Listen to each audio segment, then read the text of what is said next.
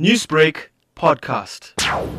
The study was basically focused on what the cost to a medical aid would be if people contracted certain identified diseases that was linked to an increase in risk due to not sleeping enough or having healthy sleeping habits rather.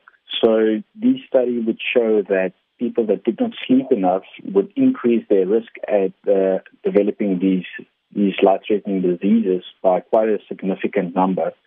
And that would lead to an increase in costs for a medical aid in the end. We were talking and focusing on medical aid specifically and the cost that's carried by them. But imagine the public health sector in South Africa. A lot of people don't have medical aids, and the cost to the government or to the GDP of the country in just on medical costs is significant.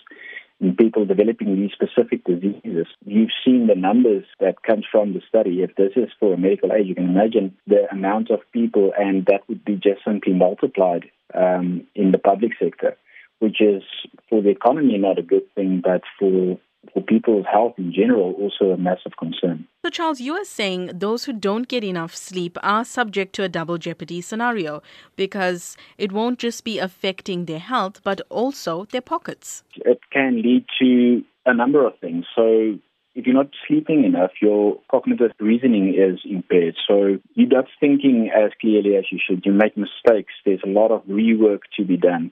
There's a lot of absenteeism in the workplace because of injuries or illnesses that's related to not sleeping enough. And all of this has a massive impact on companies and their turnover and their productivity. And this can also result in people, especially shift workers, not getting paid their shift rates because they don't show up for work. People losing their jobs because of absenteeism, So in a household, this would have a big impact on their financial stand. It's widely accepted that 7 to 9 hours of sleep a night is optimal for wellness. Is that the correct amount? Yes, according to the World Health Organization, that is the accepted norm. And of course, all the literature that we went through in the study also confirmed that 7 to 9 hours is the perfect gold standard for sleep.